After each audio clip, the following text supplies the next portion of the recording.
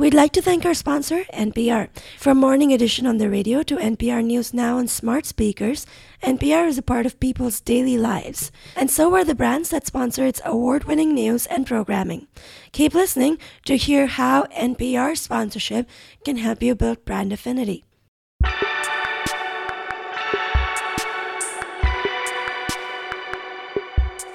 Hello and welcome to Digiday Live, our podcast where we bring you the best sessions from our many summits around the world. I'm Aditi Sangu. Youth culture around sports is helping Bleacher Report expand its coverage beyond sports, reach people who are not exactly enormous sports fan, and stay relevant beyond sports seasons. In this session from the Digiday Publishing Summit, Bleacher Report's Howard Mittman talks about this culture-first approach the publisher is taking. Listen in. I want to play for the Lakers, Daddy. That's my boy.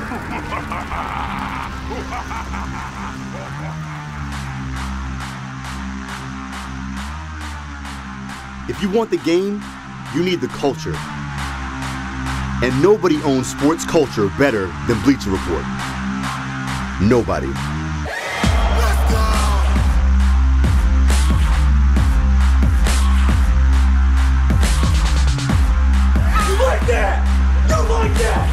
We own everything we do.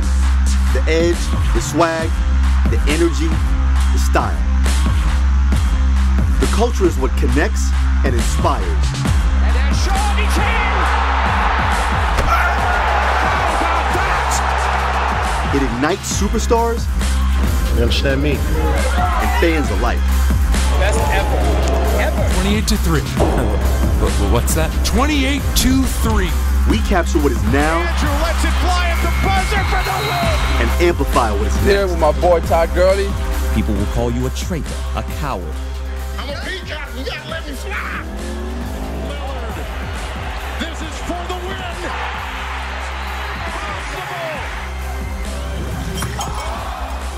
Sports fuels culture, and culture fuels sports. And there's only one place to celebrate that culture. This is Bleacher Report. All right, cool. Howard, thank you. Appreciate it. So I think the word culture was used like 15 times in that. Explain that and the differentiation that, focusing on culture. It feels like the Bleacher Report brand is about youth culture around sports, but it's culture first. Well, first, thanks for having me in the hangover slot. I totally appreciate it. No problem. That's awesome. Queasy. Yeah.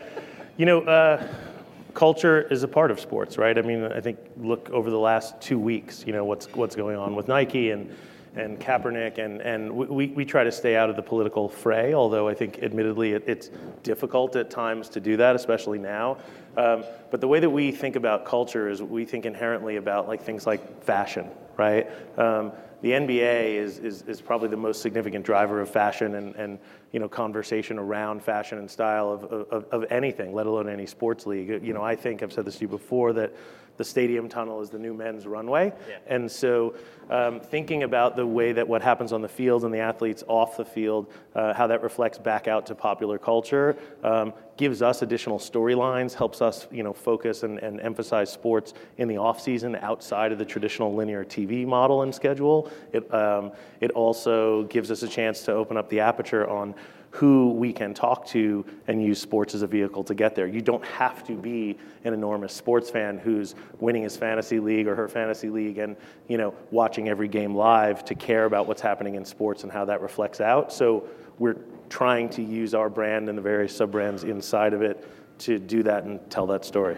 I don't know if athletes got more interesting now or whether they were just allowed to be as interesting as they are. Yeah, so look at the NBA. I mean, athletes used to be really boring. Yeah, well, they weren't boring. They just weren't allowed to be interesting, okay. Right? So look at the NBA and the model that exists there. The NBA has the most perfect social model and structure outside of UEFA, right? And so think about it this way. The traditional model for the way that brands activated inside of a social environment, or really anything that they did, was this. Look at the NFL. You have it was the shield. It's all about the league, then the team, then the player, and then the fans. And the fans have to show up because they love it and they have no choice. If you look at the NBA now and what they've done, they've harnessed the power of social so that there's a direct connection between the player and the fan.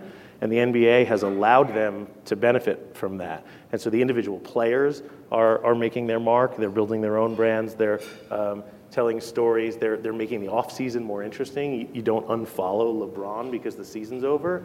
You care about what wine he drinks. You care about his kids. I mean, we post a video of Bronny, his 13-year-old son, dunking, and it does better than some videos of him dunking, right? So when you think about it through that lens, we call it owning the off-season and giving advertisers a chance to connect with like the deep passion that users have for these sports when the linear TV model has sort of expired. It's not just about like opening tip-off to the handing out of the trophies.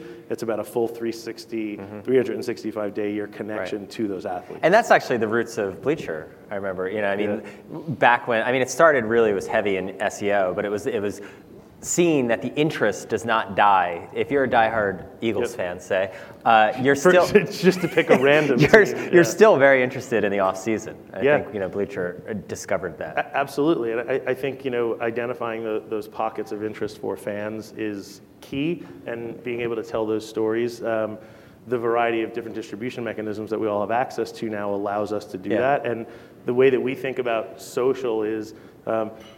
Sometimes we're creating content for social, right? We're not just taking content elsewhere and putting it up, but we're also we've created this layer of like competition. So our programming team really sits horizontally across the entire organization and picks and pulls the best pieces of content up and out. So in addition to making their own content, they're trying to figure out which content can compete inside of that social sphere. So not only are we creating content for social, we're creating content like for Sims and Lefko, which is an NFL show that we launched. That's doing really well for us.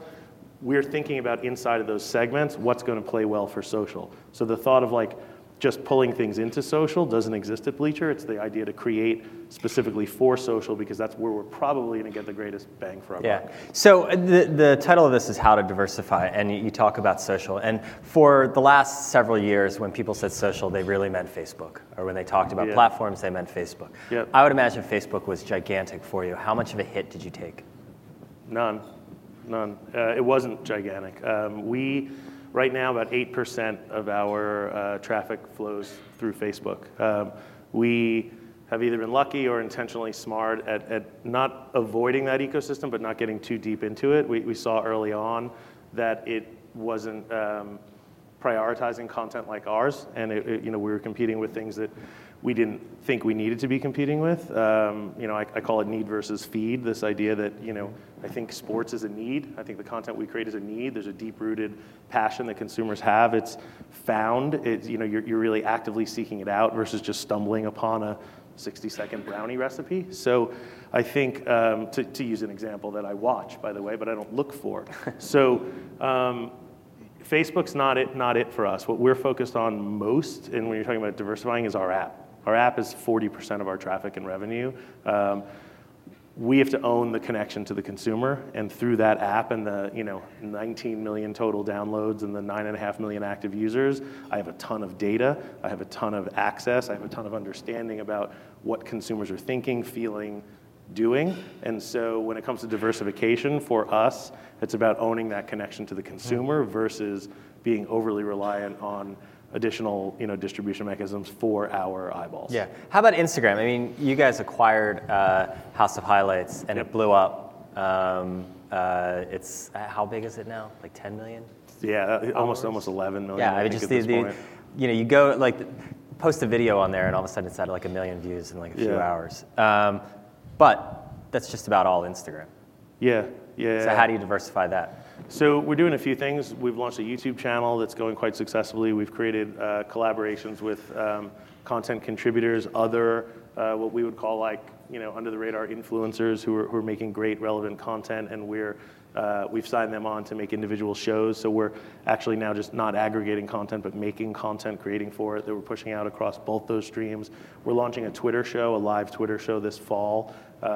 That proves to be really exciting. You'll see A-list celebrities and athletes coming on that to sort of sit down with Omar, who's the 24-year-old wonderkin founder of House of Highlights. He's, we all have Instagram accounts. He's just way better at it than you are. It's like anything else. Like I took my family surfing for the first time 6 years ago, and my, oldest son was just awesome from day one, and I still can barely ride an 11-foot board on whitewater. So, he's just really good at it. So he's going to have a talk show, basically. Essentially, yeah. He's the new Conan. Who is now, I guess, only going digital, apparently, right? So, so we're really excited about that and building that out into a brand. So is that a model then for, I don't want to say you guys stumbled upon it, but I'm not sure if you knew it was going to become as big as it was going to be. Yeah. So how do you deal with, you've got the Bleacher Report brand, you've got BR Football, you've got House of Highlights. Are you looking at having like a lot of vertical brands? I think we will continue to have more. I like the idea and the sensibility of Bleacher Report being a halo brand, an umbrella brand that serves as a line of connectivity between a variety of passion points, all inside sports and sports culture. It's hard because I don't think we have 100% hit rate. We bought House of Highlights and it became the hottest sports media brand probably in the world right now from a growth perspective. So we have to have 100% hit rate. So I think that's what some of like this rent before you own content creation deals are about. And that's where we'll continue to go. I think there's also verticalization that we could conceive of. Look at BR Football. So we launched a 40-person team, 45-person team that we have in London that helped us collect and gather all the data that led to us and Turner buying the rights to UEFA World Football for $75 million a year for the next 3 years. And that became a really interesting model for us, so that we have a really tight, focused team that covers that. House of Highlights does what it does. We have BR Kicks, which is our streetwear and footwear brand. And so I think you'll probably see more of those happening at the same time as we're sort of doing what we do with probably a heavier emphasis on video. We'll be back after this quick break. NPR reaches over 100 million people's lives each month and counting. Beyond being part of their media routine, NPR informs people's understanding of the world and their opinion of brands that support its work. 68% of NPR's listeners prefer to buy products or services from NPR sponsors. Learn more about sponsorship opportunities across NPR platform and why they're so effective by visiting npr.org/forbrands. Now, back to the episode. Do you think you'll push out a pure sports? BR Kicks is not really sports. A pure sports. We debate it. The problem we have with that is, like, I'm 45. We're about the same age, right? That's what we like. That's not what our kids respond to. So we're creating content for a much younger demo than you and I. Like I love long form. That's one of my favorite things. But you will never, ever, ever see us get into a long form subscription business. That doesn't work. That doesn't scale. That's not. So let's talk about diversifying, because your business has to be just about all advertising, and these days everyone is trying to diversify from advertising. Yeah. Yeah, it's a big chunk advertising. We're doing a lot of licensing, so we have a lot of interesting licensing deals. We had in that, high octane, super loud video you saw. There was the Marshawn Lynch show we did with Facebook. Endeavors like that are really quite profitable. Are you doing a second season of that? Marshawn we wish him well. Yeah. So difficult talent. It was a great show. We wish him really well. You'll continue to see more of that. I think the content licensing presents, in a world where Netflix and now, HBO and everyone else is competing and fighting for content. I think we have an interesting opportunity to make more money there. And then we're doing things like commerce, but you won't see us trying to leverage and sort of borrow IP from other sports leagues. You'll see us doing things like we did a soccer around the World Cup. We did a series of soccer jerseys inspired by. We did a partnership with Vince Staples and The Roots and 21 Savage and a bunch of other hip hop artists celebrating what soccer meant to their home cities, and then we package that and sell it out. So I think when we do that felt commerce, like more of a brand play almost. We made some pretty good money. We sold 10,000 shirts in less than a day. So go at $80 a pop. So there was a really nice margin there. I don't think that they'll all be that successful, but I think if we go further up the ecosystem and think about this connection that streetwear and fashion have together back to sports right now, I think there are ways that we can arbitrage that. Okay, but advertising is still a very good business for you. It's the business, yeah. Are you making your numbers this year? Yeah, it's a good year. Yeah? Yeah, we were up. Because a lot of people are struggling. We were up 44% in the first half of the year. We're still working on the back half of the year, but things are, we were up, really solidly, not quite 44%, but almost in Q3. Q4's, like I think most media businesses, like if you miss Q4, you miss the year. So it's media is like basketball, it's all back and forth up and down the court until the fourth quarter when it really matters. So we're working on that. But yeah, it's been a very good year of growth. So how are you looking at OTT platforms and the opportunities there? Really closely, and we launched BR Live. That's a really big initiative for us. We felt it really important that when we launched BR Live that Explain we have BR Live a little bit. BR Live is a discrete app that you can download that is a true over the top just meaning obviously digital, which I don't know why the TV guys can't just say digital, but they have to feel like they're the top and somebody's going over them. But we launched this OTT app that is truly OTT, meaning you do not need a cable subscription at all to watch the games you like. So we've crafted partnerships with the NBA. You don't need League Pass. You can go in and you can watch those games pay-per-view, $2.99, $3.99 a game. Given our alerts and the power of our alerts right now, we have 9.5 million active users, and our alerts serve out, I think on average, 58 seconds faster than ESPN. So that gives us a chance to push out an alert. Say the fourth quarter's starting and you didn't get the game, but you get an alert and you're a Hoops fan and it's like LA's playing, Golden State. It's tied 82-82 going into the fourth. Tune in now, watch the fourth quarter for $1.99.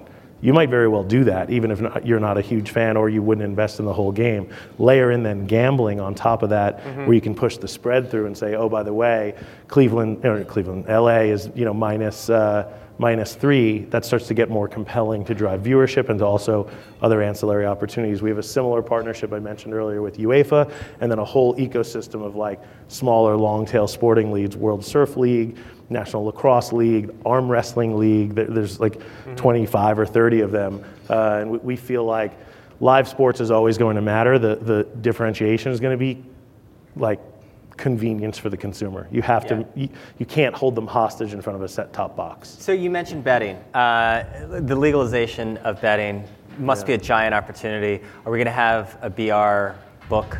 No, definitely not. We're a news and information source. We create and drive community, but you won't walk into the BR casino and see me standing there with a bunch of chips at the cage. I think what we'll do is we'll continue. But you can take bets. I mean, there is like, We won't. What we'll do is I think I'd rather be a forum for information and content, whether a mix of curation and original content, so that we can present consumers with the information and then they can go out and make the decisions. We will have strategic partnerships with you'll just pass them on. A variety of, right, yeah. And most of the way they pass them on is through the free product anyway. If you look at what happened in the UK, they advertise the free product and then they, once you're on their site, they push you towards the paid product. So I think we'll be that, but I have no desire to be a book. It's actually come up a couple times here with, speaking of legalization. Do you take cannabis ads? We do not. Why not? Because there's no free option. Like your first hit's free, I suppose, but there's no there's no way to sort of get around that. Okay. Yeah. Are you game to do a little word association? Like a Rorschach test? Yeah. You ready? Okay. Okay. Barstool Sports. Interesting. What does interesting mean? You said word. You didn't say words. That was a weasel one. The Athletic.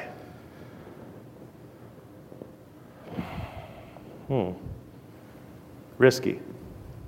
Why? I love long-form content. I spent the bulk of my career building it, packaging it, trying to get things to support it, loving it. Really, I crave it. I'm 45. I don't know that there's enough people under that age who are really going to invest in a subscription model. I think that's a challenge, and I think the rate with which they're spending, it seems built for acquisition, and I wonder who will be the acquirer relative to what I would imagine the age demos are and the kinds of content they create. Yeah. I like it as a fan.